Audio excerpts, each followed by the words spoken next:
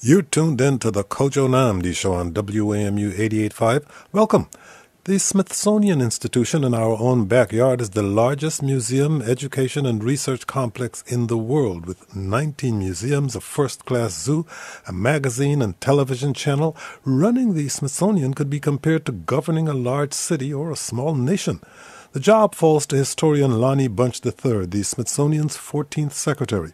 He took the helm in 2019 after spending 14 years launching the Smithsonian's newest museum, the National Museum of African American History and Culture. Today, during the Smithsonian's 175th year, we're going to talk with Lonnie Bunch about the institution's history, its response to the events of this past tumultuous year, and his vision for the future of this American treasure. Lonnie Bunch III is the 14th Secretary of the Smithsonian Institution and the founding director of the National Museum of African American History and Culture. Lonnie Bunch, good to talk to you again. It's always great to be with you. How are you, my friend? I am doing pretty well, considering the circumstances we've been living under for more than a year now. I'll tell you, I think the key is I tell people I'm doing okay, at least in my imagination. I hear you. Lonnie Bunch, even people who live in Greater Washington may not have a clear picture of the vast scope of the Smithsonian, not just its physical footprint, but how it tries to teach about almost every part of the American experience. Can you kind of give us a bird's eye view of what the Smithsonian is and what it does? The Smithsonian is both a place of wonder and a place of research and a place of scholarship. I'm always touched that, yes, I can come to the Smithsonian and learn history, learn African American history, learn Native American history, but I also can learn about the sciences. I learn about what natural history is doing around climate change or archaeology. I learn what the Smithsonian Astrophysical Observatory is telling us about black holes. So in some ways, for me, the Smithsonian is like the greatest university. We can touch every aspect of things that are interesting to all humans. I'm guessing that when you took the helm of the Smithsonian nearly 2 years ago, there were parts of the institution that even you didn't know about, despite your long history at the Smithsonian. Can you tell us what may have been surprised you to discover? What may have surprised you to discover? Well, there's no doubt that even though I've been in and out of the Smithsonian since I was a 26-year-old kid, there's always so much to discover. And for me, part of that discovery was the amazing scientific research, the work that's being done in Panama at the Smithsonian Tropical Research Institute, the work that's being done in terms of helping us understand life beyond this planet that you have in the observatory. So for me, it was really tapping into the sciences as a part of the Smithsonian that I knew but didn't know as well. For those who don't already know, can you talk about who pays for the Smithsonian and what it costs to run it? Oh, you do. Basically, the Smithsonian is a federal instrumentality, which means that about 65% of its income comes from the federal government. But the rest of that is raised through private fundraising, at one point through the sales in our restaurants and our shops. So in essence, that the Smithsonian is really a sort of model of a public-private partnership. It needs the support of the federal government, but it also needs the support of the American public. Our guest is Lonnie Bunch, the 14th Secretary of the Smithsonian Institution. Lonnie Bunch, before we talk about the Smithsonian in the present, let's talk a little bit about its history. How did it begin and why is it called the Smithsonian? Oh, my goodness. In the 19th century, there was a great deal of interest in Europe about this place called America. It was a republic, it was new, and there was a man named James Smithson who was a scientist who had never been to the United States but was fascinated by it. And so he left in his will a certain amount of money that would come to create what he called the Smithsonian, an institution for the increase and diffusion of knowledge. But the challenge was that was if he had no other heirs. And he had other heirs, but they died. And so suddenly this money came to the Smithsonian, came to the U.S. government, and they were confused. What do we do with this? Do we create a national university? Is it a museum? So there was a lot of debate about what the Smithsonian could become. And as a result of really 13 predecessors who were secretary before me, they began to define the Smithsonian as a place of research, as a place of education, as a place of museums. So now James Smithson is in the castle of the Smithsonian. When you first walk into the castle, to your left, there he is. So that in essence, though he never came to America in his lifetime, his legacy has shaped the Smithsonian. He's here now. Wow. Even before you became secretary of the Smithsonian 2019, your legacy at the institution was already secure as the founding director of the National Museum of African American History and Culture. When you began that project, how sure were you that the museum, which became the hottest ticket in town, would one day open? How do you feel now when you walk or drive past it? How do you feel about that mission that you described in a book as a fool's errand? Well, in all honesty, I am overwhelmed that we pulled it off. I knew that the Smithsonian can do this, that the Smithsonian could bring the resources, and I knew that if I could hire a gifted people who could, take this museum in a place I couldn't imagine, we could do it. But to be honest, it was just a struggle every day. And that now when I walk by it, I cry. I cry because I am moved by all the people that sacrificed 10, 12 years of their lives to build this museum. I'm moved by the thousands of people who became members and who supported it. And I'm moved every day by somebody will always come up to me and just say, thank you. You've helped to make sure that the story of America is a more inclusive, a fuller, a richer story. So I am humbled every day by that museum. We should also mention that your leadership of that museum was hardly your first assignment or job with the Smithsonian. Where had you worked before that? I'm a lifer. I always say I'm the only person to have left the Smithsonian twice. So I've had 4 different positions at the Smithsonian. I started out at the Air and Space Museum in the late 70s. Then I left. I came back to the Museum of American History, where I was a curator and ultimately the associate director in charge of all the curators in the 90s. Then I left to run the Chicago Historical Society, and they asked me to come back to do this new museum, which I thought would be the end of my career.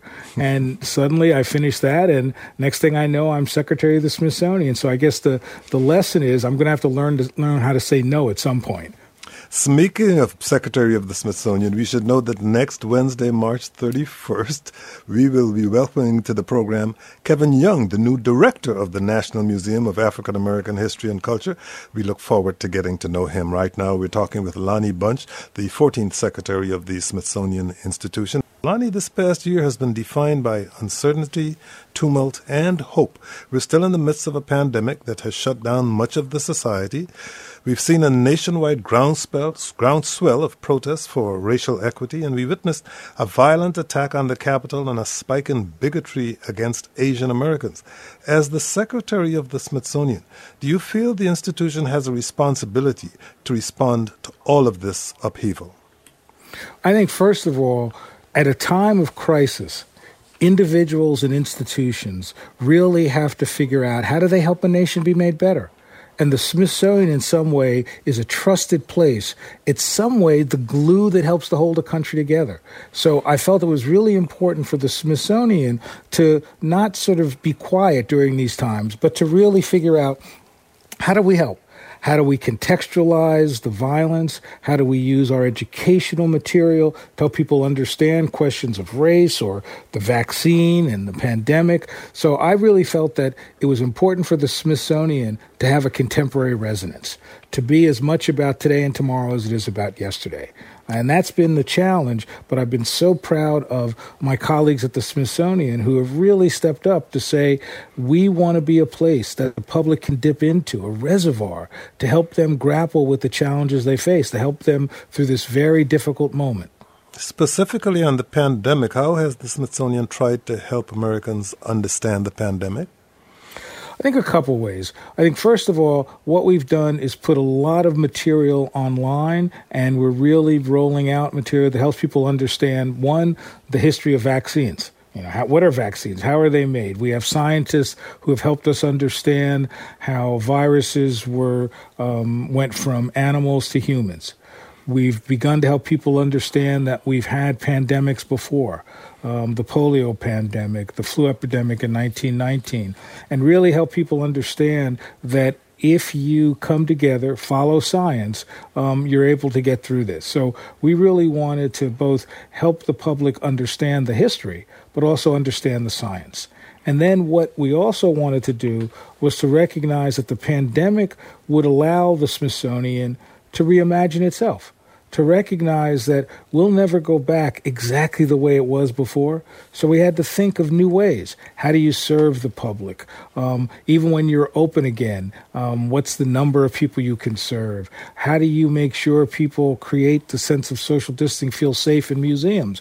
Because remember, one of the most important things that happens in museums is museums create informal communities. People come together who don't know each other, who get excited about an artifact and start talking to each other, and they have a conversation that changes them. Well, how do you do that when people are worried about the virus? So, in essence, we've used this to sort of reimagine how the Smithsonian serves the country virtually, how the Smithsonian can serve the country when they come back into the buildings. So this has been an opportunity for us to reimagine the Smithsonian, not just to survive, but to reimagine so we're a much more nimble organization going into the 21st century. Got to take a short break. When we come back, we'll continue this conversation with Lonnie Bunch. I'm Kojo Nnamdi.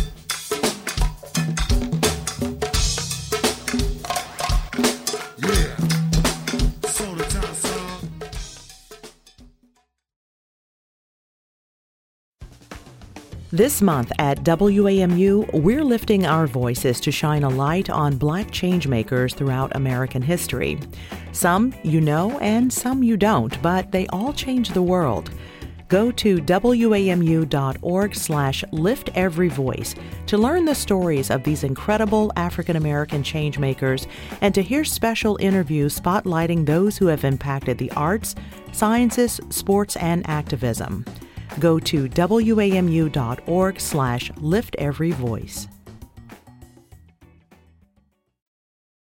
Welcome back. We're talking with Lonnie Bunch, the 14th Secretary of the Smithsonian Institution and the founding director of the National Museum of African American History and Culture.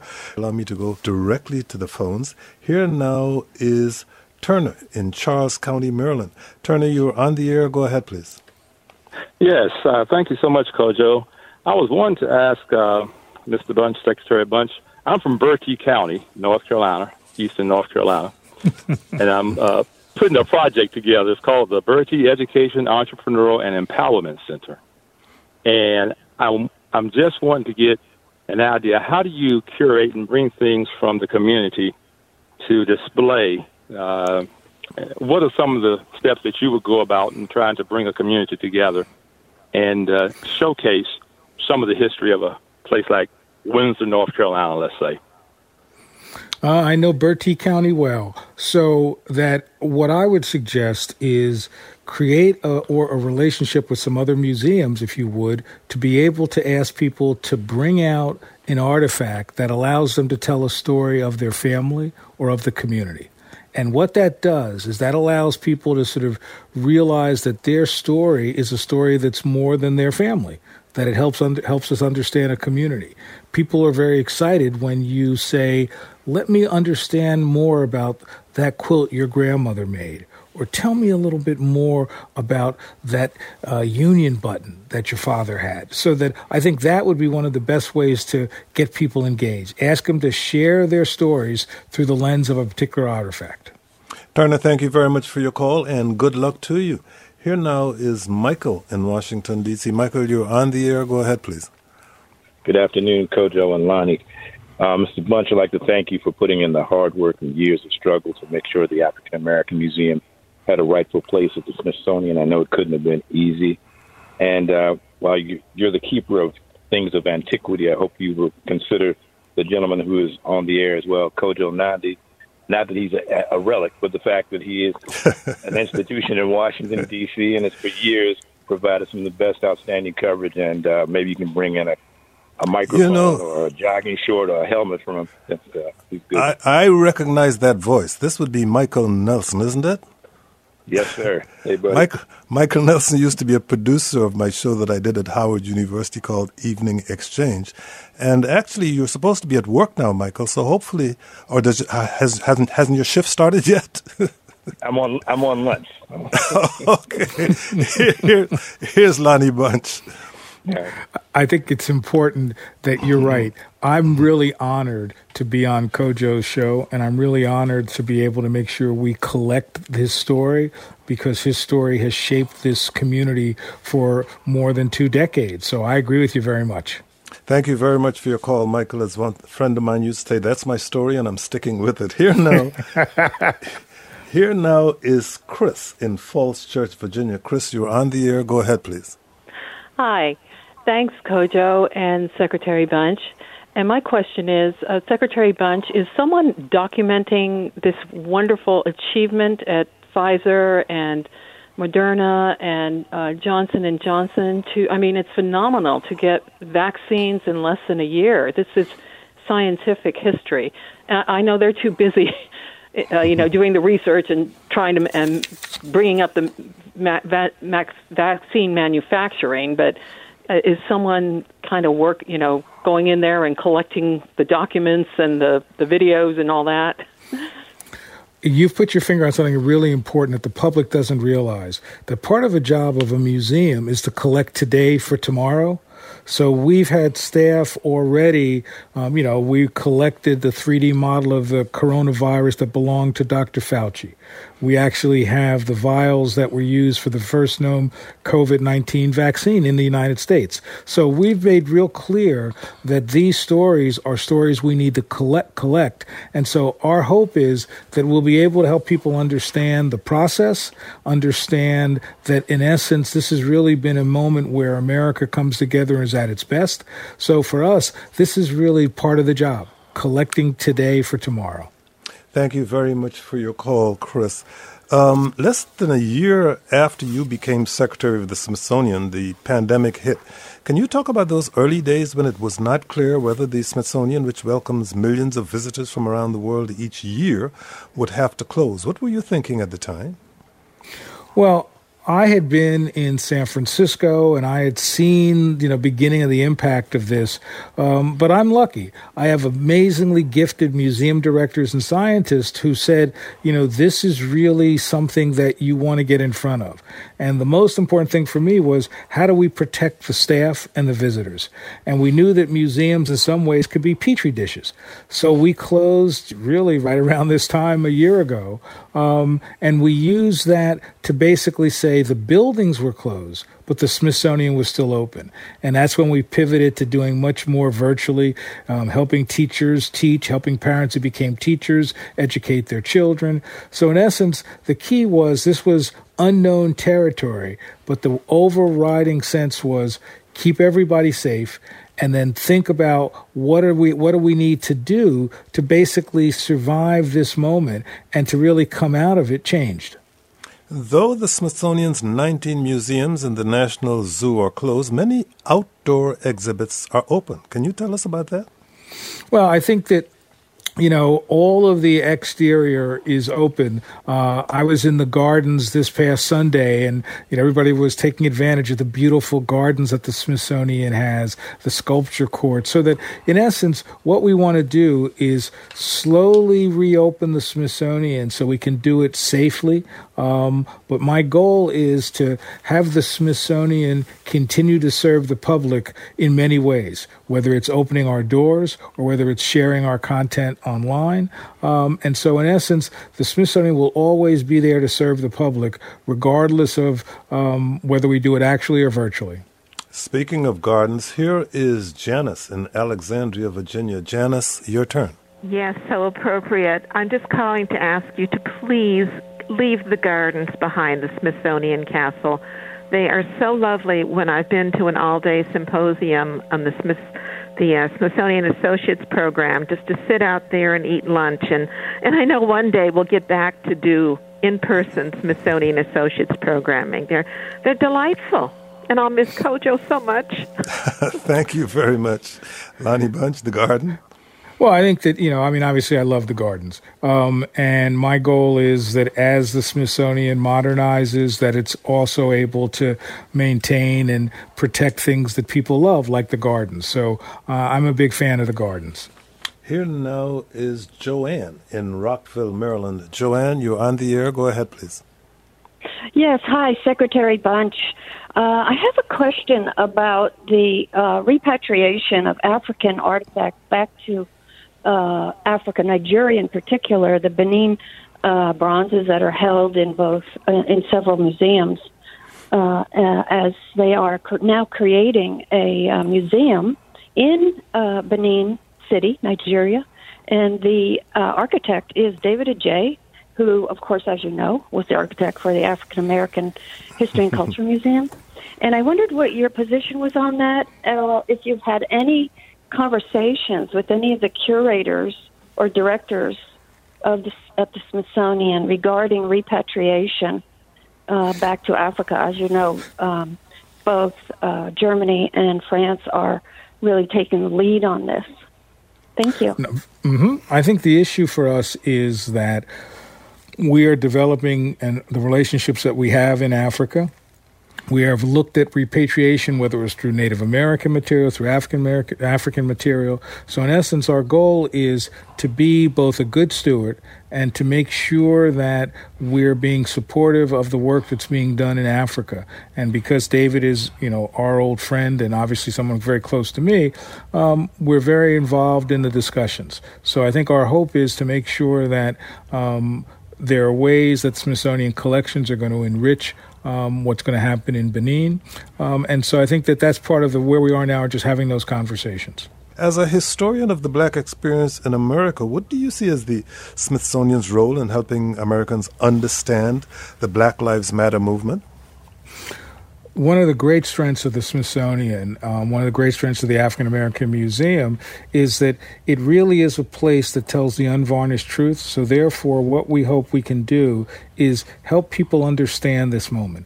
Understand that Black Lives Matter was not birthed without standing on the shoulders of a John Lewis or of a Frederick Douglass or a Sojourner Truth, and that what we want people to understand is that this is a moment where you can make profound change, that there have been moments throughout our history where African Americans and those that are allies and support of them have been able to dramatically change a nation.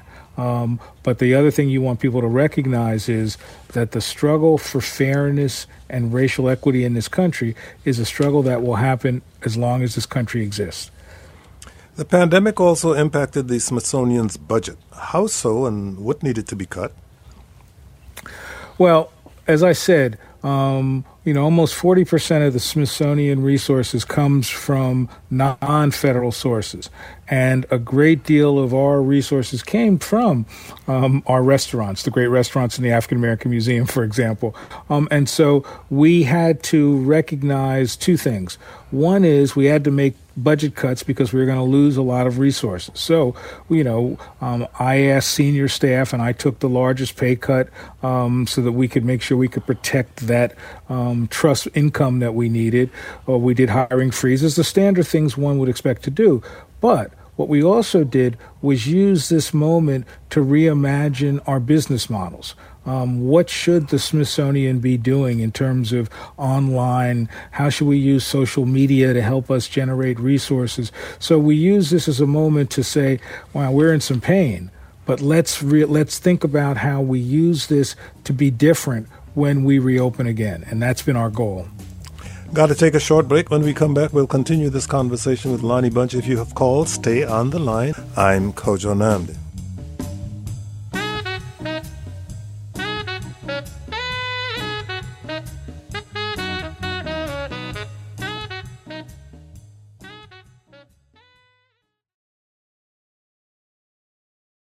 Welcome back. Our guest is Lonnie Bunch III, the 14th Secretary of the Smithsonian Institution and the founding director of the National Museum of African American History and Culture.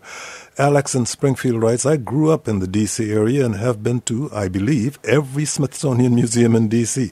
I also worked as an intern in 2019 at the Smithsonian Conservation Biology Institute on giraffe conservation. The Natural History Museum and Zoo have always been the most magical places in the world to me, but one of my favorite places to visit all year is the hop garden behind the castle during the magnolia tree blossoming season. A previous caller also talked about the garden. Sarah sent us this message on Facebook, Lonnie Bunch. Please talk about the Smithsonian magazine. I have had a subscription for years and given it as gifts repeatedly. How do subscriptions support the institution? Smithsonian Magazine supports the institution in several ways. Obviously, the subscriptions are about part of the revenue we have. It also allows us to convey the work we're doing. Interesting stories on the scholarship of Native American people, for example, is something we did in recent Smithsonian magazines. So the Smithsonian Magazine is one of the many arms we use to help people understand what the Smithsonian can present. So I'm a big fan of the Smithsonian Magazine, and I want it to always be a place that will have publications for people outside the Smithsonian, but will also help people understand the research as at the heart of the Smithsonian. Are you now having discussions about when Smithsonian museums might be able to open their doors again? I think I've had discussions about when we reopened the Smithsonian from the day we closed. I think that, as you know, when we closed last year, we opened in the summer, and then as the numbers rose in November, we closed again. And now we're looking at both what the numbers are in the district, but also in New York, because, you know, we have museums in New York, Cooper Hewitt and the National Museum of the American Indian. And so my expectation is that as it gets warmer, the Smithsonian will begin to reopen gradually, if it's safe. But that's my goal, is to continue to serve the public both by the online work and by ultimately opening our doors in a safe way.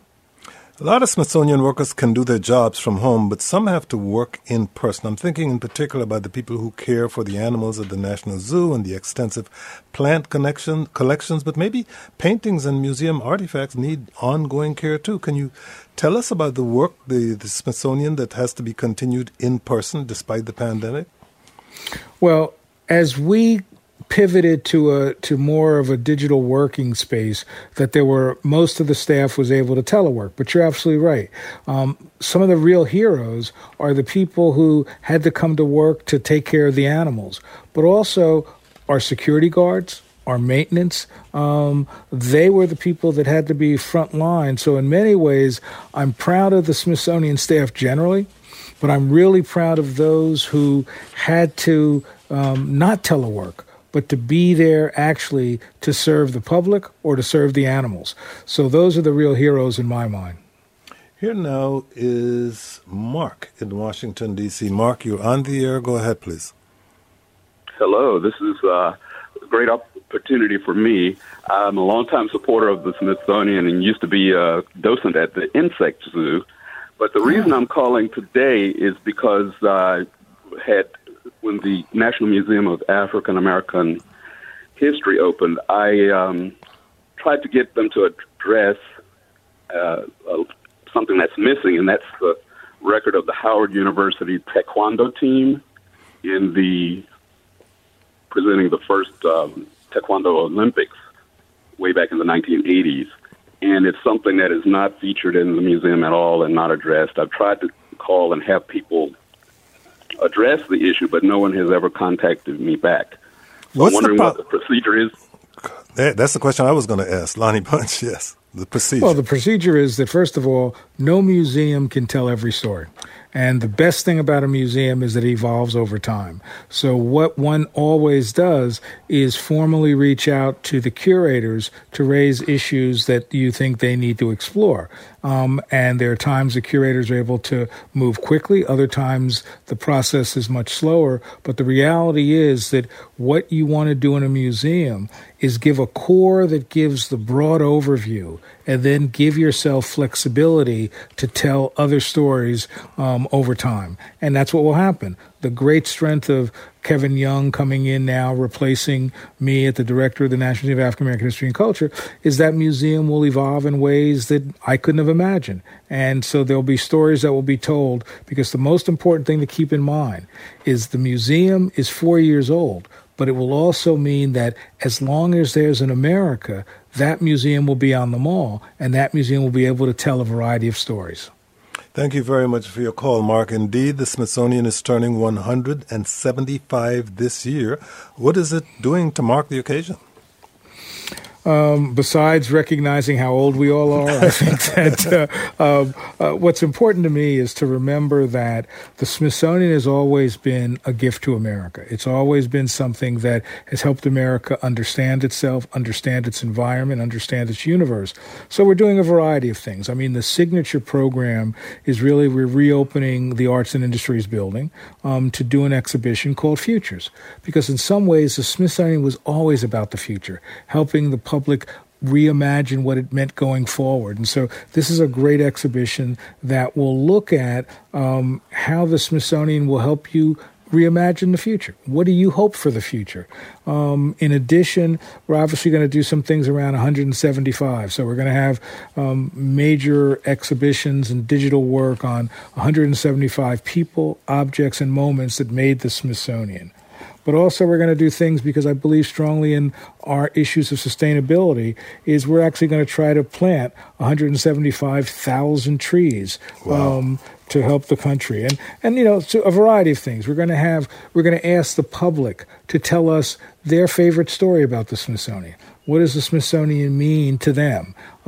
As well as doing the kind of oral interviews of our own staff, which is rarely done. So in essence, what we want to do is do a variety of exhibitions, a variety of programs, both in Washington and around the country, that not just celebrate the Smithsonian, but celebrate America through the lens of the Smithsonian. Celebrate our history, celebrate the amazing scientific creativity that the Smithsonian has contributed to, and then ultimately let people know that the Smithsonian has served the country well for 175 years and is now repositioned to continue to serve it well for the next 175 years. But the key is I'm not going to be secretary. Here's Kevin in Washington, D.C. Kevin, you're on the air. Go ahead, please. Thank you, Kojo, and thank you, Mr. Bunch. I'm just calling about the Smithsonian Supply Diversity Program. I'm a potential supplier to the Smithsonian, and I've struggled to make meaningful contact for the past 2.5 years. It's been very, very, very hard to get anybody to actually have a proper sit-down with. And I am an unusual person because I am talking of giving more revenue to the Smithsonian, and I cannot secure a meeting in 2.5 years. None of you people reply to emails or voicemails, nothing. Kevin, you earlier described yourself as a supplier. Is that what you said? Yes, I have a proposal for the Smithsonian, especially the National Zoo. It's a media proposal, and I've been unable to get a single meeting in 2.5 years. I guess we're talking procedures again, Lonnie Bunch. Yeah, I don't know. I mean, I think that the key is usually everybody in the Smithsonian knows to respond very quickly.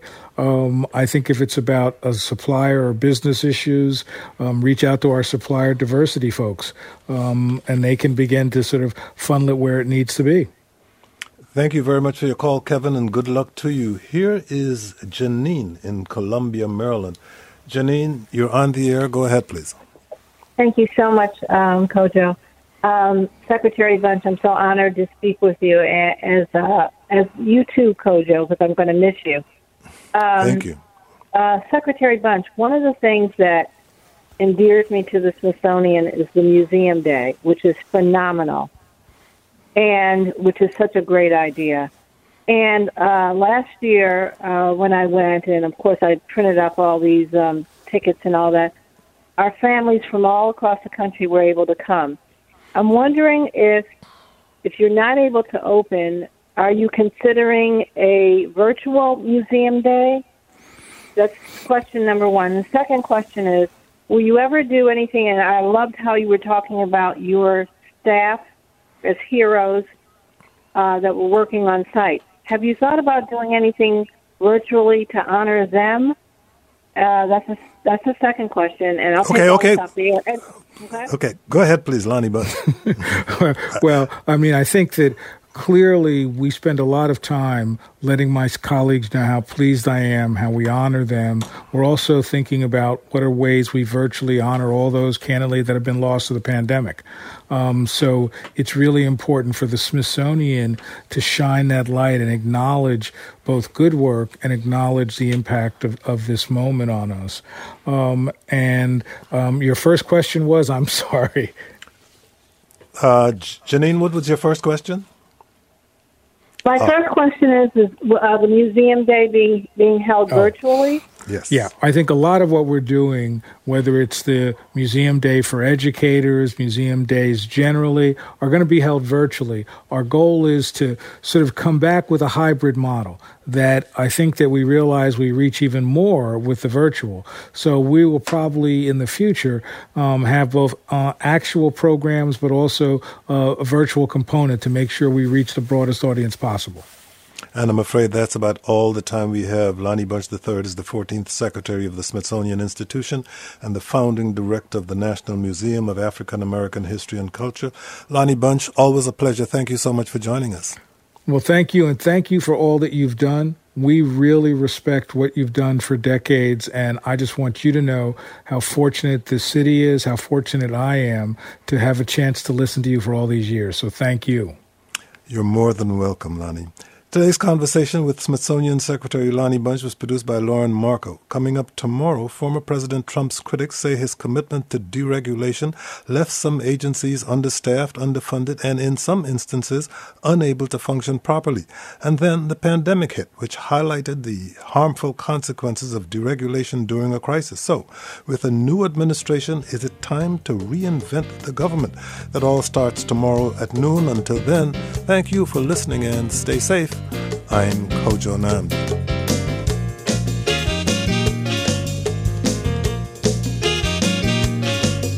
The Kojo Namdi Show is produced by Julie Deppenbrock, Sidney Granin, Lauren Marco, Kurt Gardenier, Richard Cunningham, and Ines Redike. Our managing producer is Ingalisa Schropsdorf. Our broadcast engineer is Rashad Young. Today's engineer was Kenny Pirog. For past shows and more content, visit kojoshow.org.